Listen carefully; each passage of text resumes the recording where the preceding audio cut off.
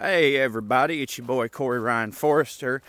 If you got the chat on your Substack app, which I highly recommend that everybody gets the Substack app, not only does, and I'm not being paid to say this, not only does it make, reading Substack easier, but also there's a chat feature where we can all communicate, say what's up to each other.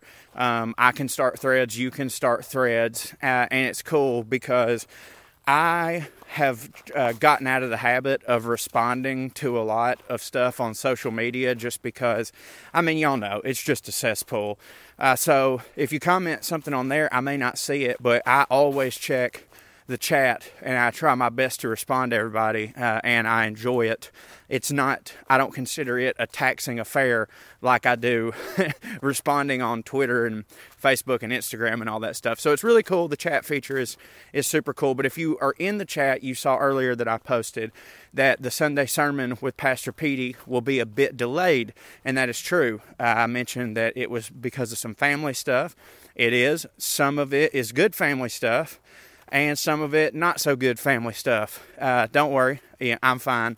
It's just one of those things. And man, and I'm not going to get into, exactly what happened, but I will say this, as I've said a million times, it seems in the past year, hug the ones that you love and make up with everybody that you're, rowing with right now. Yeah, that's all I'll say. There's some rough stuff, but, on a positive note, the good thing is tonight I get to go on a train ride with my son and my niece, like a Christmas train ride in Chattanooga. This was sprung on me at the last minute by my family. They're like, hey, we just got tickets. We're doing this. And I'm super pumped to do it, but it's going to delay Pastor Petey. But in the interim, I did have a moment here to chat while I was getting a couple steps in to hopefully get my gut in a somewhat more maintained status for Zanies next week in Nashville, because boy, I'll tell you what, I have been eating like an SOB. When you're like doing good for a long time and then like you get sick, and we all know that calories do not count when you're sick, so you just kind of start going in, and then the next thing you know, you're not sick anymore and you're like, oh shit, I'm still eating like I'm sick. Yep, happened to me. But anyways, I just wanted to come chat for a second and pay tribute to Frank Wycheck. I know a lot of y'all don't know who Frank Wycheck is because I don't know if the majority of people on here are football fans. And I think even if you are a football fan, you might not have known who Frank Wycheck was. He was more of a Tennessee Titans legend than he was a national legend. But he passed away today, and I just found out that he lived in Chattanooga right up the road. Had no idea. He passed away today at the age of 52, way too young. I believe, from some of the reports, CTE was involved. It's not getting any better, y'all. So I don't know. God bless. That's a rough one because I love football. I love football so much. And I want my son to love watching football with me, but I've got to toe the line because I kind of don't want him to play football because I don't want him to have unnecessary head injuries. So hopefully my child will be a huge football fan but decide that he doesn't want to play, or maybe he just won't be any good at it and he's like, I'd just rather be a fan. But anyways, I am a huge fan, and Frank Wycheck means a lot to me and my friends of a certain age. A lot of y'all don't know, but he was a part of what is referred to as the Music City Miracle.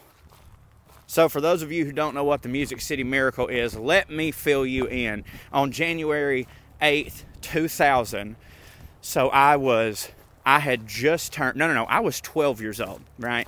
So this was during the AFC wild card playoff. It was a playoff game between my beloved Titans and the Buffalo Bills. They were at home, what used to be called Adelphia Coliseum. Frankly, that's still what I refer to the new Titan Stadium is. That's Adelphia Coliseum to me. I don't care what anybody says. So the Bills had just taken a 1-point lead. It was 16-15. So, a real barn burner. They kicked the field goal and there were 16 seconds left. So basically, for those of you unversed in football, there's 16 seconds left. I don't know how many timeouts the Titans had, but probably not a lot.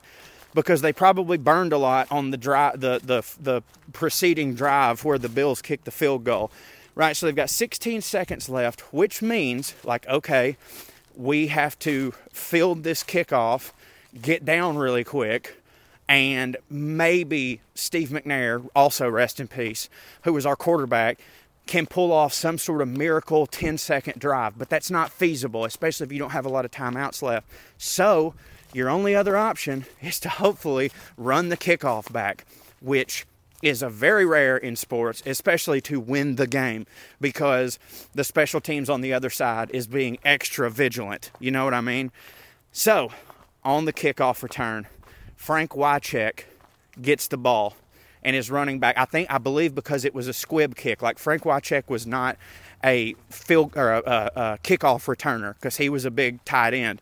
So he would have been up on the field. He would have been forward. He'd been a blocker, and I guess they squibbed it from my memory. Frank Wycheck gets it. He's about to get tackled, and across his body, he threw not a pitch, y'all, not like pitching it to a teammate, across his body lateral pass, which has been disputed. Some people say it was a forward pass. It wasn't. It was absolutely a lateral pass.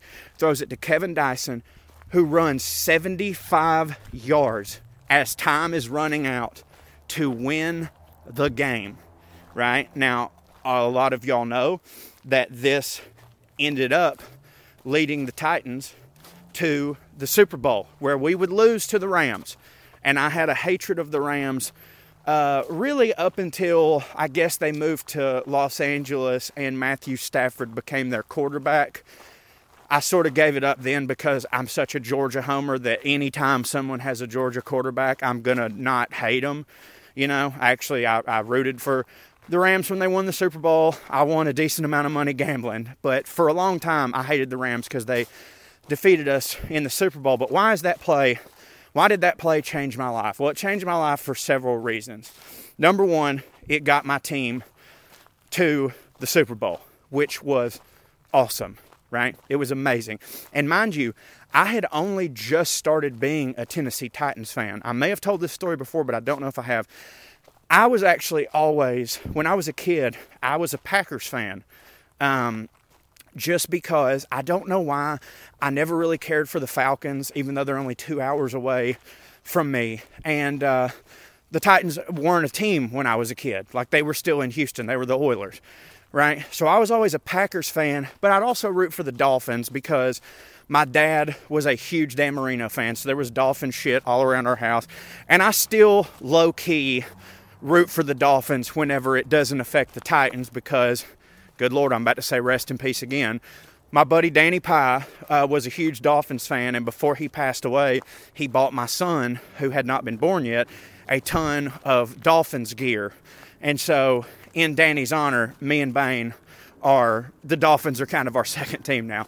Not the point. I started being a Titans fan because while I was in 5th grade, this girl came to our church, this new girl. The absolute most gorgeous girl I had ever seen in my entire life. Not only the most gorgeous girl I'd ever seen in my entire life, we'd never seen anything like her because she was one of them girls who in 5th grade, she looked like she was in high school. We're talking about a woman here, and we were all confused, but I was like, I have to make her my girlfriend. I just have to do it. And me and her were talking one day after church, and I'm trying to, whatever it was that I did to flirt back then in 5th grade, I don't know. She said something about, do you like football? And I was like, oh, yeah, I love football. And before I could say, yeah, I'm a Packers fan, she goes, yeah, we're Titans fans. You know that new team that's in Nashville now? My dad has season tickets. And without missing a beat, I go, oh, yeah, me too. I'm a huge Titans fan. Just lying my ass off just so I could hopefully get a date, with this girl, which I'm in 5th grade. A date means our parents are going to drive us to the movies, right? So anyways, I go home and I tell my dad, I'm like, Dad, I don't know what I've done. I've told this girl that I'm a Titans fan. I'm going to have to learn everything I can about the Titans. I'm now a Titans fan. They just started the season.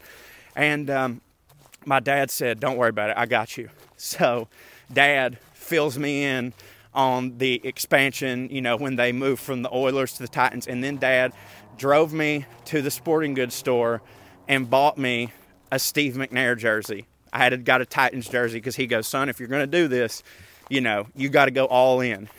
And Dad was totally fine with me switching my allegiance, from the Dolphins/Packers to the Titans. He gets me a jersey. I ended up wearing it one night to Tuesday night activities at the church. She loved it. We did end up being like quasi boyfriend and girlfriend for just a little bit. You know how it goes in 5th grade. And I just stayed being a Titans fan. I've never not been a Titans fan because of that, all over, 5th grade puppy love. So that's one way in which the Music City Miracle and Frank Wycheck were very important to me. They took something that I really just started liking and cemented forever my fandom. There's no way I'm leaving them after this. However, the main lesson that I learned from Frank Wycheck and the Music City Miracle was this: never give up, even when the chips are down. And am I talking about learning that from the play itself? No, I'm not, even though certainly that applies. The Titans never gave up. They were like, hey, we're going to pull off a miracle, a Music City miracle. But no, what I learned personally about not ever giving up and always seeing something through to the end is because I didn't see the Music City miracle happen. Because me and my friend Matt Culbreth, I love you, Matt. Thankfully, I'm not saying rest in peace after that. Me and my buddy Matt Culbreth were watching it in my room, up in the attic, on my futon. I think I had a futon at the time. And when the Bills kicked the field goal, now I'm positive that we didn't have any timeouts left because the Bills kicked the field goal, they go ahead, and I just know there's no way we're going to win, and I was so pissed off. This is back when I would get really, really emotional during sports, and that lasted until about, I guess when the Georgia Bulldogs won their first national championship. After that, I finally was like, you know what? Nothing matters anymore. We've won it. I'm no longer going to let young men affect my moods. But when I was a kid, oh my God, in 5th grade, sports are the only thing that matters. So we're down a point. There's no time left. We're going to have to run a kickoff back. That doesn't happen. I left. I went outside and started throwing shit at the tree. It was over. And then I could hear him through the window upstairs outside. I hear Matt screaming. He runs outside. Oh my God, you're not going to believe this. He tells me what happened. I go up and I see the replay. And I'm telling you, I can still feel the sting in my stomach from knowing that while their replay does exist and I can see how cool it is, I missed that moment. I missed what could have been complete, unbridled joy because I lost faith and I gave up and I didn't see something through to the end. And from that day forward, I have never turned off a game when my team was losing in the 4th quarter. Now, I'll be honest with you. I've turned off the game when my team was winning in the 4th quarter. If we were winning by a lot, of course I have. But after that play, missing that, realizing what a huge mistake I'd made, knowing that for years I wouldn't be able to tell people that I saw it live, and my buddy Matt did, and I should have, but I was a coward. I don't do that shit anymore. And we can apply that to our regular lives. Even when things look rough, when you've got 16 seconds left and no timeouts, by God, throw a lateral pass across the field and see what happens. Run, dice, and run. The Titans are Super Bowl bound. All right, well, I got to get back to working on the sermon and doing my family stuff. Like I said, y'all, hug your loved ones. And, man, been thinking about it lately. It seems like, I don't know whether bad stuff, I know that the holidays, like, the mortality rate is higher because, so what I've heard was, like, if you're someone who's been on the verge of a heart attack or something all year, Christmas is so stressful that it'll kick you over the edge, right? And for some reason, even though it should be the happiest time of the year, it's the most depressing time of the year. Whether that be, because people have trouble with their families, whether that be because you're having, money issues and you're not going to be able to, get your kids a present, or any number of factors. It can be the most depressing time of the year. And I always think, I'm like, does bad things really almost exclusively happen at Christmas? Or is it just that when it does happen at Christmas, you remember it more, and that ends up making future Christmases suck? And I guess it's the latter. And also something I kind of learned today as I was, talking to a friend about the loss this week, that, again, I'm not going to go into the details or anything, but I was like, my God, it seems like every other week my life is getting interrupted by a death or an illness or something. Like, it's always something.